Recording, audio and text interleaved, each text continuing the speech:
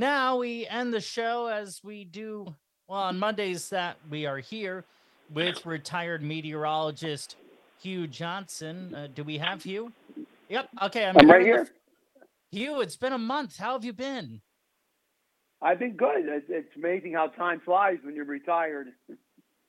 Well, and even when you're working full time as I am, it's amazing that we've gone a month and we've heard crickets from each other. So let's talk about Hurricane Ian. Before we get to the cost, take us through the timeline.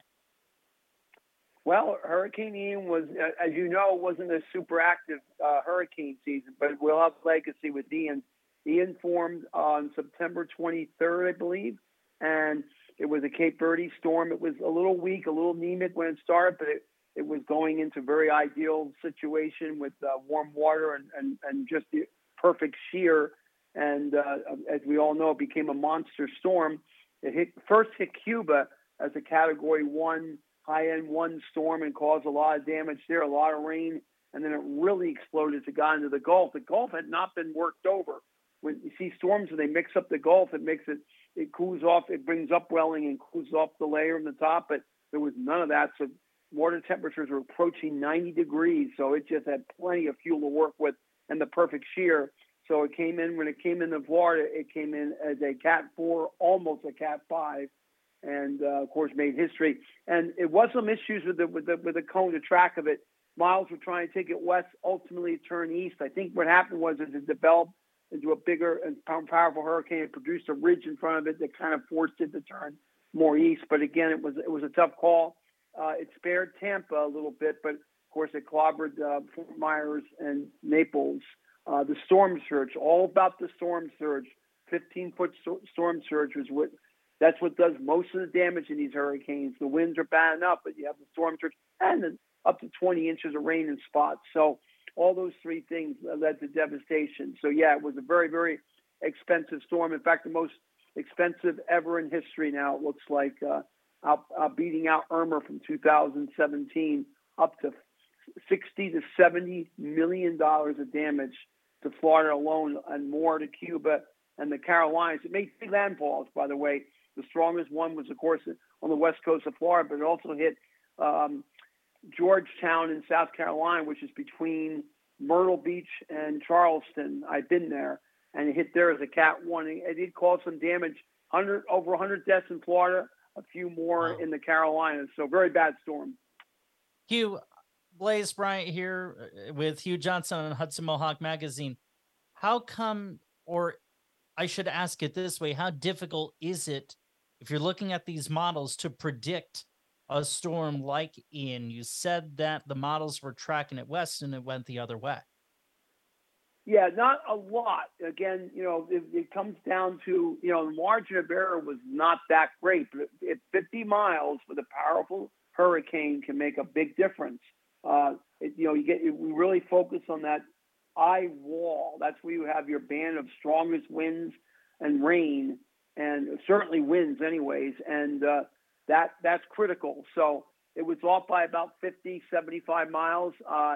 They're beating themselves up about. There's a lot of space going to be done. I think part of the reason when these things explode, they sometimes create their own little current, if you will, and they can change direction a little bit. That's my opinion on it. So when they explode, they was anticipated to get strong, so that wasn't too much of a surprise, but maybe a little stronger than expected, and that might turn it a little bit. But it was disturbing that even the European and the other models were trying to trend it a little further west towards Tallahassee, and they ended up going east. Again, the other thing is when you look at the cone, a lot of people think that if you're outside the cone in that projected forecast by the Hurricane Center, you're safe. You're not with a large hurricane. That does not mean you're out of the woods. So there were people Sure. that were saying, well, we're out of the cone and we're going to be fine. Well, especially on the east side, not so fine.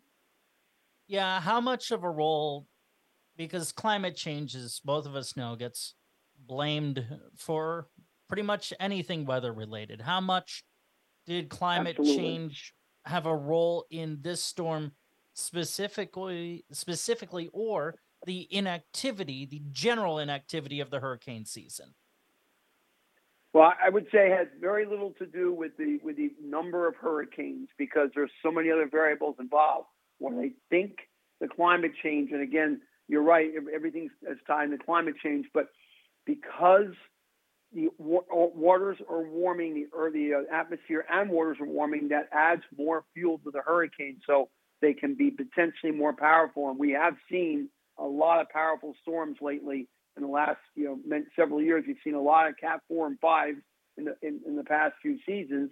I think Fiona briefly became a 5, or certainly was a 4. So we're seeing more and more powerful storms, and that's definitely, in my humble opinion, a signal of climate change because you can add more fuel with the warm waters pushing near 90 degrees to the actual storm, and more rain too, which causes more flooding. And keep in mind, in Florida, it's the second lowest state in the country, second to Delaware, but it has a lot more coastline. That's a problem right there because rising sea now level. you're talking elevation to sea level, right? When you say the second lowest, you're talking sea level. Okay. Yes. The average is on about 100 feet or less in Florida, and there's a lot of areas a lot lower than that. Sanibel Island, for instance, the highest place on that island was only like 5 feet or something. So, I mean, that's why it got decimated because the tidal surge came up to 15 feet. So you're seeing more and more of that, and that's going to be a real problem. Insurance, it's going to be harder and more expensive to insure property in Florida. It's already I think almost over 80% of insurance claims from Mother Nature are in Florida. It's a lot higher number than I thought it would be. I mean, California, you have the wildfires and other. But in Florida, we're up against it here. Give me your 45-second weather forecast for the week. Sorry to cut you off. Okay. No problem. I rambled a little too long. Showers tonight, and then it looks like a pretty dry week. It's going to be chilly beginning of the week, but it's going to warm up, and we're going to have temperatures in the 60s. You might get frost by Thursday morning, Wednesday or Thursday morning, and then it warms up. We'll have to watch one kink in the forecast for the end of the week and early next week. It's storm to our south. It looks like it's going to stay offshore, but we got to keep an eye on it. It might sneak up and give us some rain, but that wouldn't be till early next week. Temperatures trending above normal after starting chilly. Thank you very much, Hugh Johnson. We'll catch up with you next week. Be well. You got it.